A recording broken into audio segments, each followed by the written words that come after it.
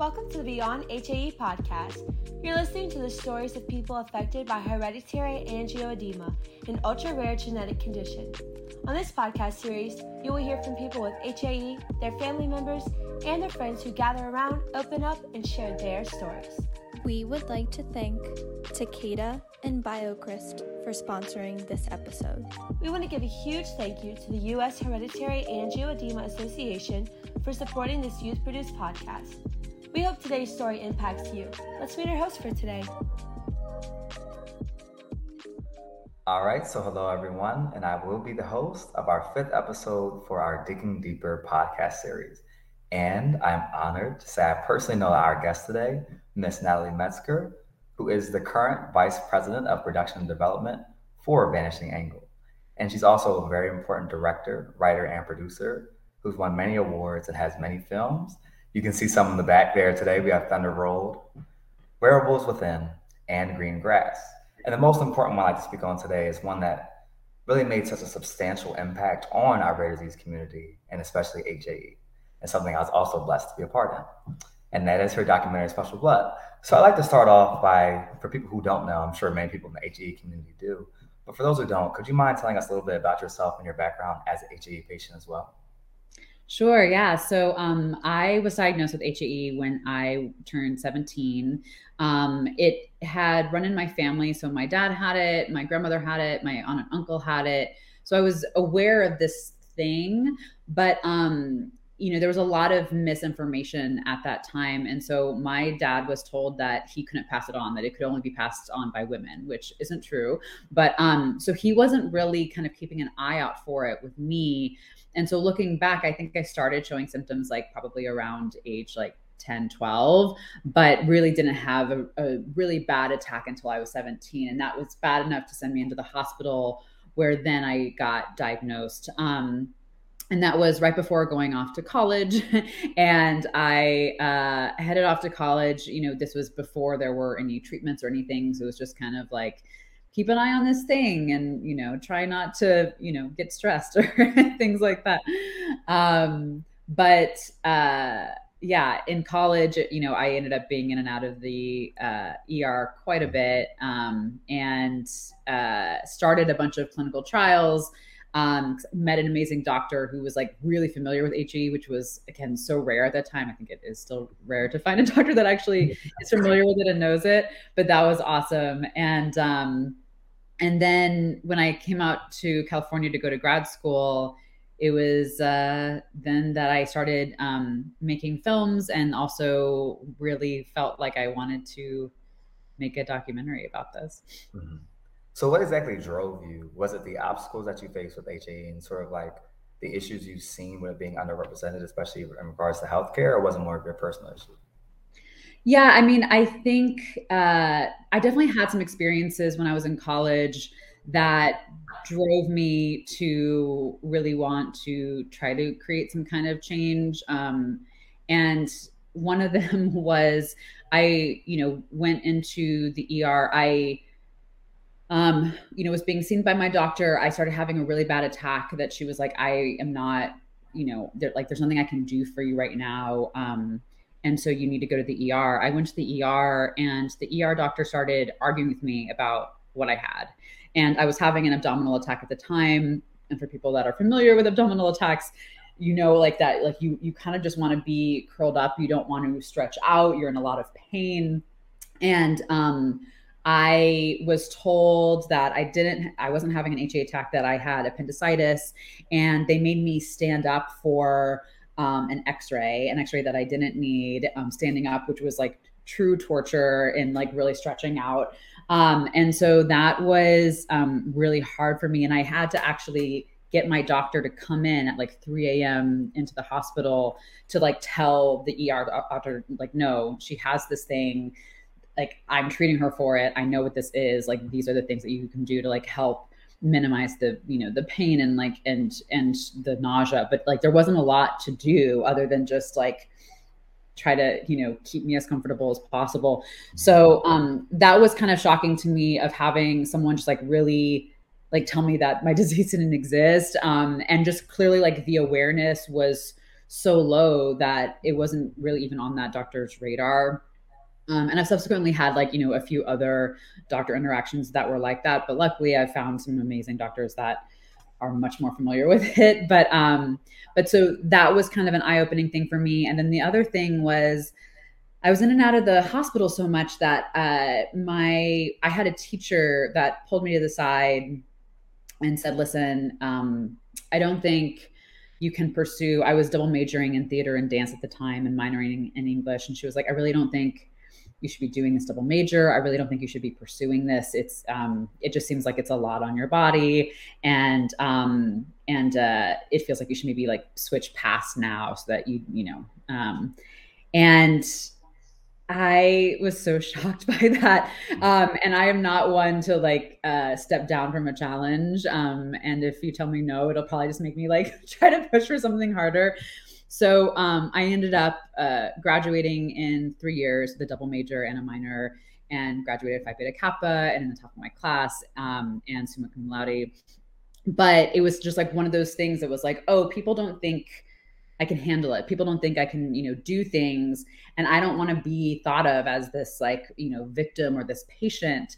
And when I talked to doctors that were familiar with HAE, they were the ones that were more empowering. And when I talked to other patients, and that was the coolest thing, getting to meet other patients at conferences and hear their stories. And they were so similar to mine and to my family's, and getting to feel that universality made me feel so excited and be like, oh no, other people are doing awesome things. Like I can continue doing these things.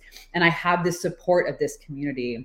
So yeah, I feel like those were the things that kind of made me be like, there needs to be something more about this, so that, I just like wanted to hand a movie to this ER doctor and just be like, watch this and then you'll understand. Because, a lot of them only get a little paragraph or sentence in their textbook, and that's their whole exposure to HAE.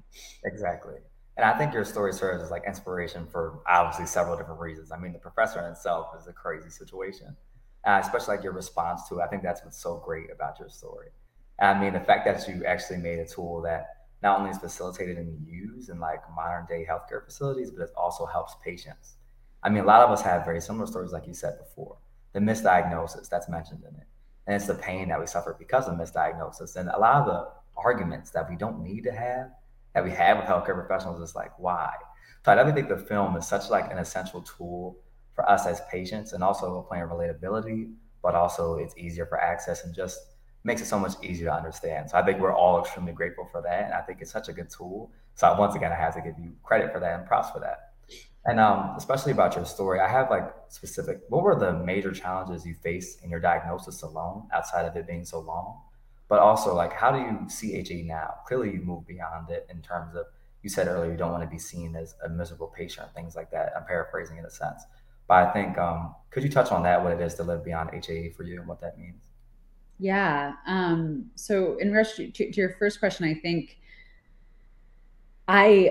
knowing that my family had this disease, it shouldn't have taken so long to get a diagnosis. But I mean, I know people who have gone 40 years without a diagnosis. It's kind of shocking.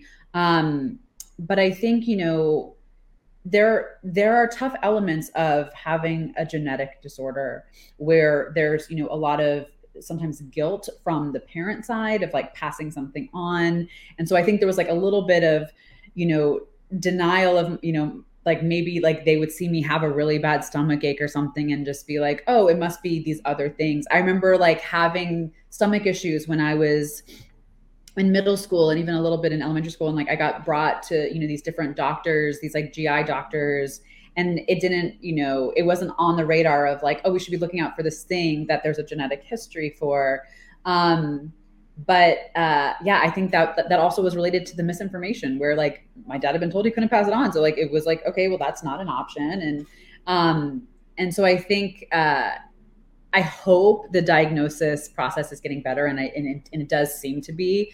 But yeah, it actually took like a long time. And looking back, I was like, oh yeah, I had these like little mini attacks leading up to that one big one when I was 17, and I was just months away from graduating high school, and heading off to college, and was like, oh, I'm going to go into college with this whole new thing attached to me that I need to figure out, what that is. But in terms of living beyond HAE, that's been something that I am so grateful for, all the work that the HAA has done to help bring research and treatments to our disease, because we are so lucky to have so many different treatments available to us, and more in the works and being researched, that, we're kind of at a place where you couldn't forget that you had HAE if you're, on the preventatives and got it all taken care of. And that's where I feel like I'm at now, where it's not something I think about regularly. It's not on my radar, where before I feel like I would go to sleep and be worried about swelling in my throat overnight, and every single thing was like, oh, is this an attack? And I was always on edge. And there is this sense of, it actually, when I was first diagnosed, it actually led to me getting diagnosed with an anxiety disorder, because I was feeling so anxious about this thing that could potentially kill me. And now I don't have that anymore. Like I can trust in the medications, and that is huge. And also I feel now that I have a healthcare provider that knows about it and is familiar with it, and I have all these resources that I can go to with the patient community, that it's not something that, weighs on me. And it's also something where, I had questioned whether I was going to start a family. And, specifically with my genes, I was like, well, maybe, I'll do like a surrogate with like my partner's genes, or, something like that, where, like, I don't want to continue on this thing. And I'm now 8 months pregnant with my first child. And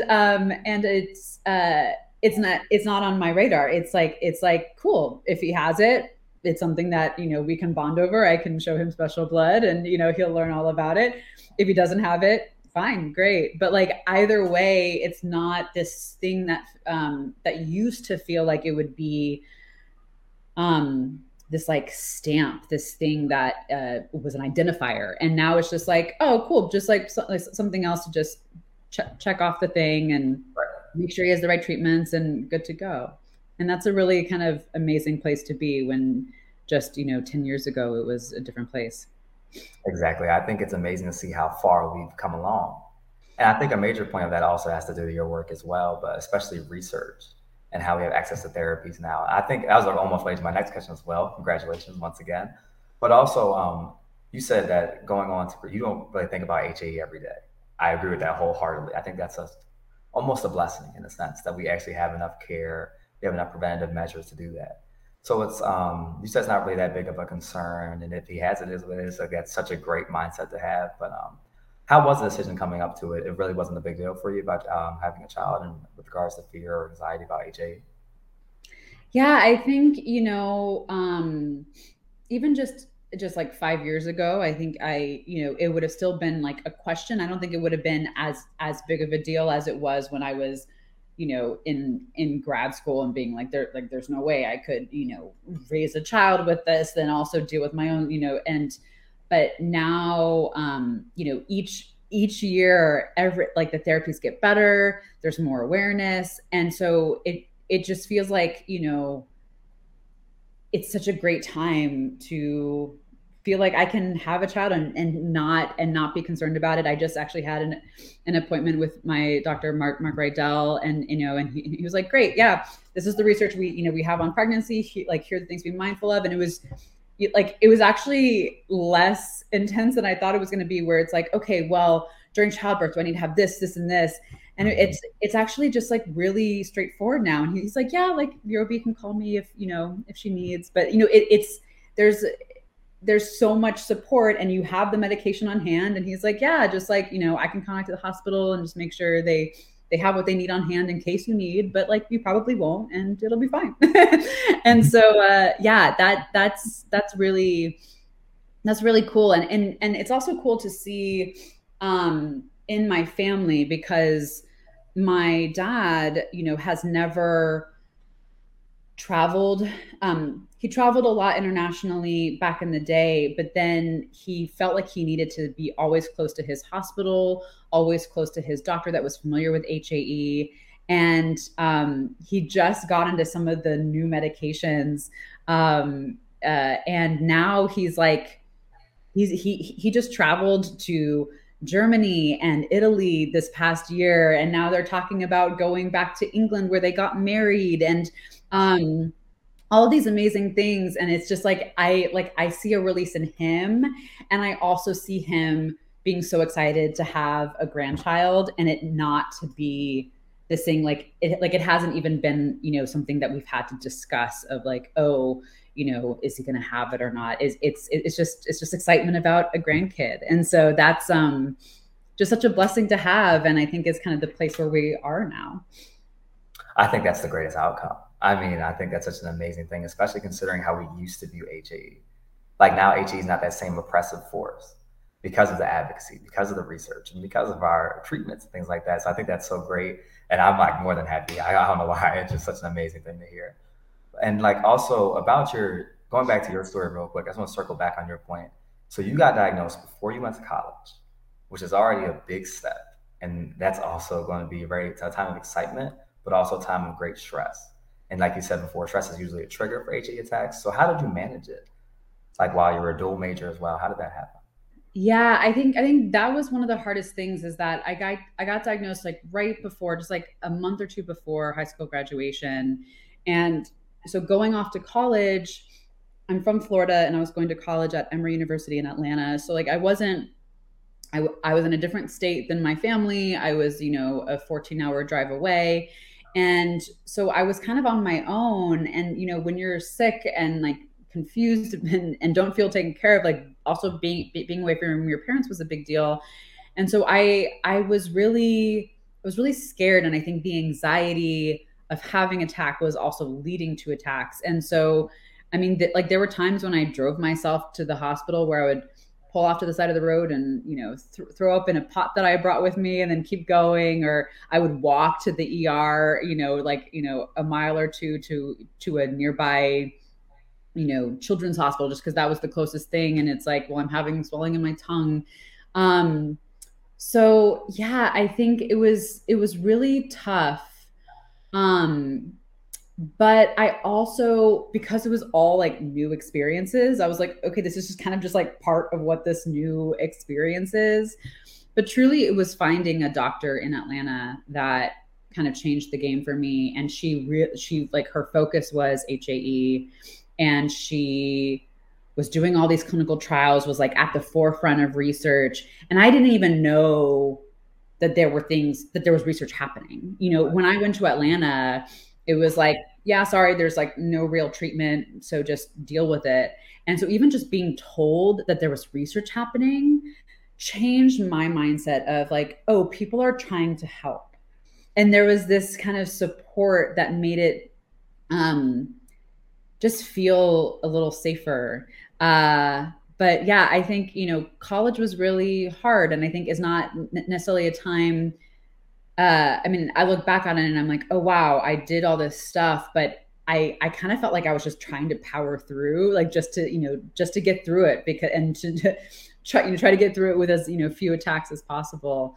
But yeah, it was a bit of a bizarre experience.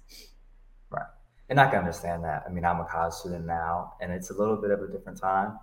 And it's definitely, that support is one of the most vital things you can have, especially with the distance. I mean, I think that's the biggest part of college in itself, is the independence that comes from it. And it has two sides of the coin for that. And it can either be a great thing or it can be a horrible thing depending on how you handle it. So considering that, and considering you had a good hold for it for a little bit, and it's almost like, especially that doctor really helped, what advice would you give to any young college student, especially myself? This is almost a personal question. Oh my gosh. I mean, I feel like you're already doing this, but like, don't let anything hold you back. Like go for as much as you want. And I'll even say that beyond HAE, like of just, I remember wanting to do a double major and a minor. And I remember like wanting to take all these different credits because I was just interested and intrigued by all these different subjects. And I remember people being so concerned, and even people that didn't know that I was in and out of the hospital, didn't know anything about like HAE, just being like, oh, well, like that's more than we, usually allow students to do. And like, and, I think, you can blaze your own path, and don't let anyone tell you that you can't, due to HAE or anything else, honestly. And I think that's like what I did in college, but I think really embraced more in grad school, which is just like make your life is your own, and there are so many different pathways to get to where you want to go, and just like try it all, do it all. Like don't let fear hold you back. And so, yeah, I think that's that's the thing that I try to live by now, and I think struggled with in college. Right. No, I greatly appreciate that. Yeah, I think that's amazing advice as is. It's almost like don't let HAE hold you back. And I really understand that. I think our slogan, like Beyond HAE, really encapsulates that. And you just sort of give us more of a different perspective about it, living beyond our diagnosis. Like that's so important. And I think you embody that as well. So I'm so happy to have this interview. And I've already asked you about the meaning and what that means to you now, but it's almost, you've told me how your view has changed regarding HAE. So I'm just wondering now, like, what are your current hopes of advocacy and things you're doing and events you may have coming up? Yeah, so it's very fun that in just a few weeks there's going to be a Rare Disease Week in Washington D.C. where it's organized by this nonprofit, and there's a bunch of support to try to inform Capitol Hill about the different struggles and things that the rare disease community needs. And it's not just specific to HAE, it's, for all rare diseases. But I was so honored that they actually picked Special Blood as their kickoff screening. So they do a film screening to kick off the event each year. And this year they chose Special Blood.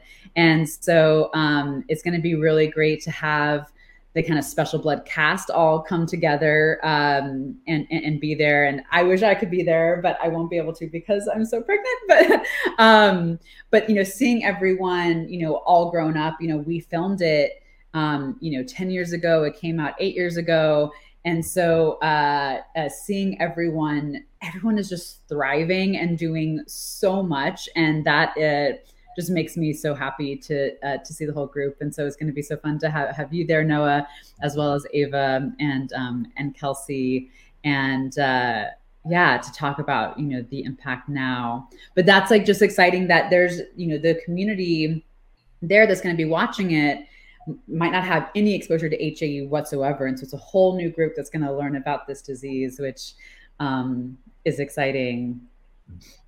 It definitely is. And I just want to testify personally as to how much the movie has impacted my life. And it helps to see how much change advocacy can bring about. And not even just for our disease. I mean, it's the National Rare Disease Week. And we get to be there and speak about that. So that's just a huge part of me saying thank you once again to you, and about how your efforts have really changed and shaped our HAE community, but the world itself.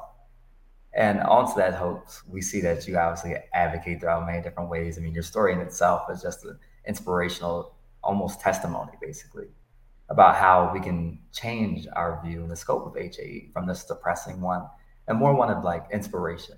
So how would you describe HAE to someone who doesn't know and what it means to you? Yeah, I mean, I usually describe it, I try to make it kind of funny. I usually will say that HAE is I compare it to Shrek. So like Fiona, the character in Shrek, she's this princess, this like woman that's totally normal, and then at certain times she like swells up into this ogre. And that's kind of how I describe it, as just it's this like spontaneous swelling that happens, and it's kind of like Fiona and Shrek. There's no green skin involved, but other than that, it can be very, very similar. But yeah, I mean, I think it's so easy just to say it's, it's a rare disease that I have that causes swelling, but I'm on treatments for it, and it doesn't really impact my life much. And so that is kind of fun to have. But yeah, it'll come up every once in a while, or obviously when I'm talking about special blood. But yeah, I don't know. Is that a good description? Yeah, I think it makes sense. I remember you saying it before, so I kind of wanted to hear it again for everybody else who doesn't know. I think it's a good analogy because it makes it more understandable. I mean, it's hard to go into all the science of it about the factor 12, gene mutation, things like that. So it's kind of just breaks it down. It makes it easier to conceptualize. So I think that's kind of funny too as well. And it's a good thing. And basically what I wanted to go from there is almost like HAE has changed your life in a good way. It's impacted your life negatively in the past, and you've grown from that and became who you are today, partly because of it. So I think that's a great thing. But also, I sort of have a question about the difference of experiences with HAE. You mentioned now that you have an informed doctor, Dr. Mark Rydell. And so now it's a little bit easier with the support you have now. But I was wondering if you can tell more about that and what the support looks like for you now, and how everything is with healthcare providers and how you manage your HAE now.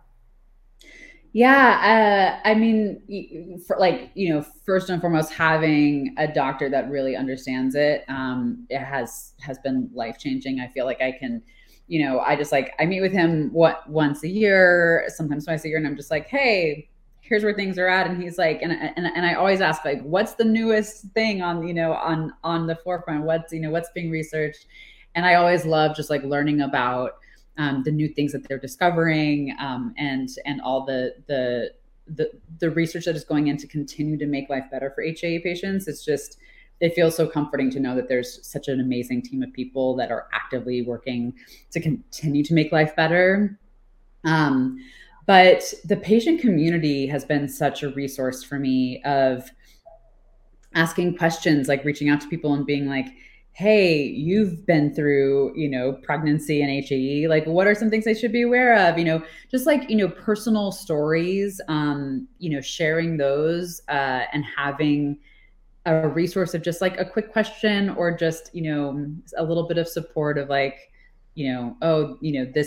this thing happened, and everyone's like, oh, I can relate to that, And so having that is really wonderful. And it feels so, the HAE community feels so tight knit because we've all kind of gone through these similar experiences together. And it was amazing to me when I first started talking to other patients, how similar our stories were, that there are these kind of things oh, everyone has, their ER story. Everyone has this diagnosis story. And obviously there's differences, but it's really interesting to hear about it. And I think it's so fascinating to hear about the younger generation, Noah, for you, but also for even people younger than you, of just what their experience with HAE is because it's a whole new landscape now. And so to even grow up without having the kind of previous, wasteland of treatment and research and awareness, is so exciting to see what those patients are going to be doing with their lives. Yeah, but I do think it's bonded me to people in a way that I don't think anything else could have. I do think my dad and I have a special relationship because of this thing that we share. And it's something that we check in about often, and my aunt will email me hey, did you hear about this thing?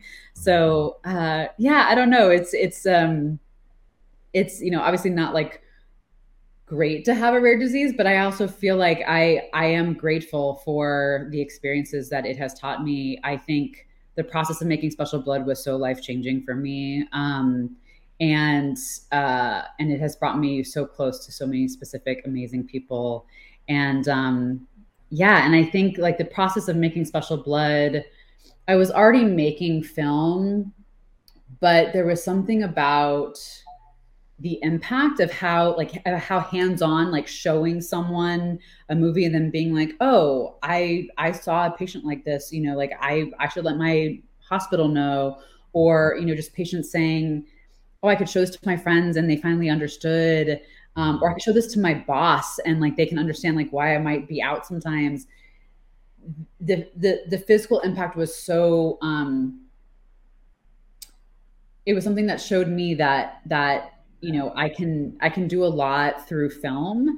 And so I think it's even encouraged me to continue more into film, and also into things that, have a more social message. And, it's like, I do the like the fun, narrative features, but I'm always looking for something that, has that more social impact aspect of it. Yeah, I think I see exactly what you mean to that. Like the movie was almost valuable in a sense, deeper than entertainment. It was something that actually would drive about and be a catalyst for change.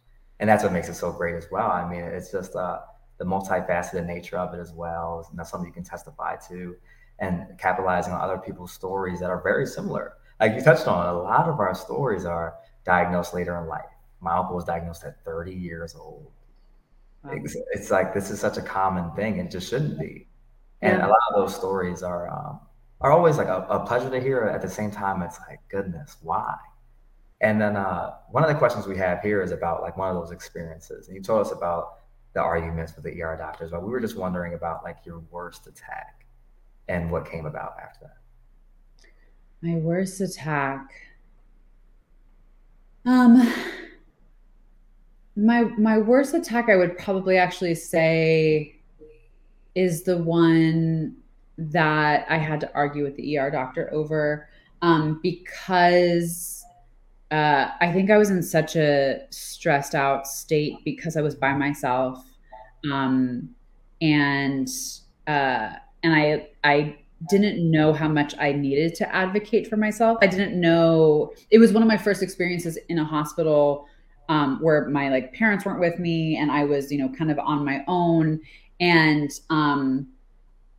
it was just a really bad attack that, I mean, that was the one where I was already, kind of throwing up on the way to the doctor. And then when the doctor was like, you need to go to the hospital, it was just getting so bad. I think I ended up spending a day or two in the hospital, actually, because of it. But then I think the added stress of having to fight for just like basic things of like, don't make me stand up right now. Like, don't give me an unnecessary x-ray, like all these things. And that, I would say, was probably my worst attack, like not only because the symptoms were bad, but also just because it felt like the system was against me. And in like a time where like I really just needed some basic support, but I'm trying to think if there are any others. There were like ones that were like more scary, where, like my tongue was swelling and I'm scared it's going to go down to my throat, stuff like that. But it wasn't as painful. It was more like the fear of like what could come that, that. Right. Yeah, I think all HAE patients can testify to that. Anyone who's had like a throat swell or anywhere near there, that's the panic. It's like, goodness, I have this quick. What do I do? How do I go about this? But yeah, I understand that. I do recall you saying that story.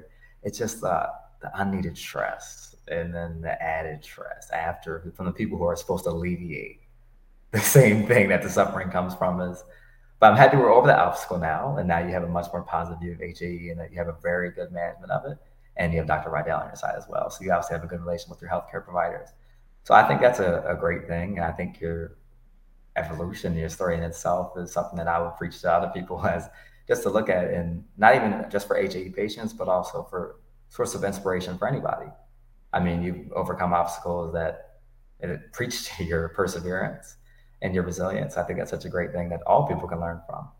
And just based on the strength of your character, who you are as a person, I would like to ask you one of our closing questions, and it's, what advice would you have for a young HAE patients and HAE patients in general that want to pursue anything in life, truly, and outside of college?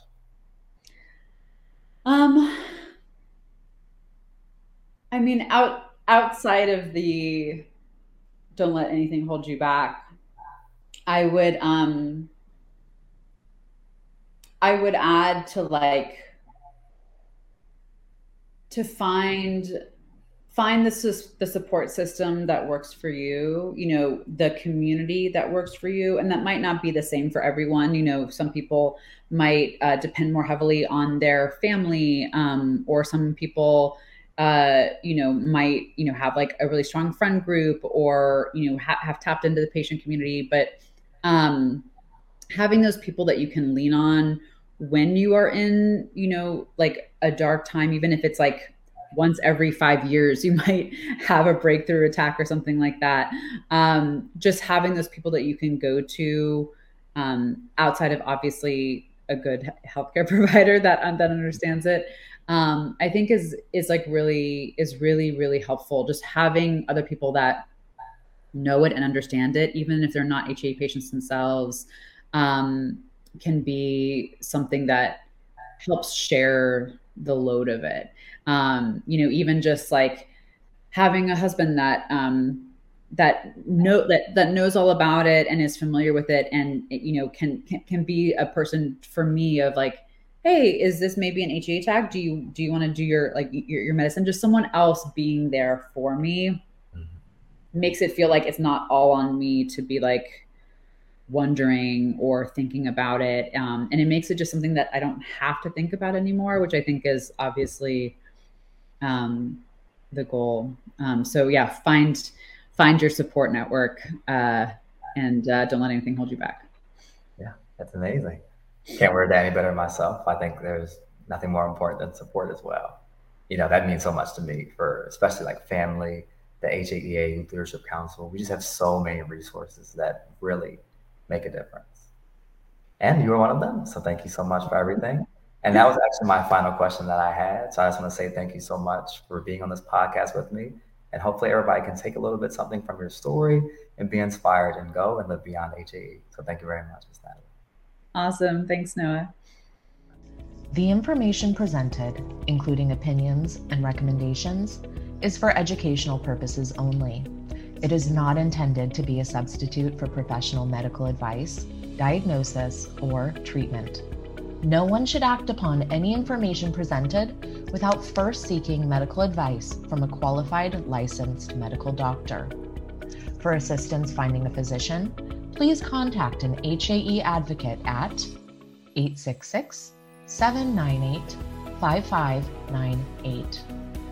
The HAEA is an advocacy and research organization committed to actively engaging our community in a wide variety of grassroots activities that promote disease education and awareness.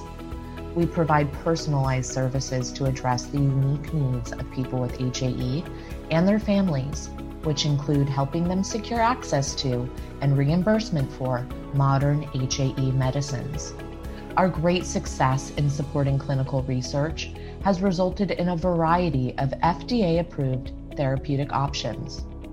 We work closely with expert physicians to continuously upgrade quality of life through improving diagnosis and knowledge of the disease, and encouraging a tailored, patient-focused use of available therapeutic options.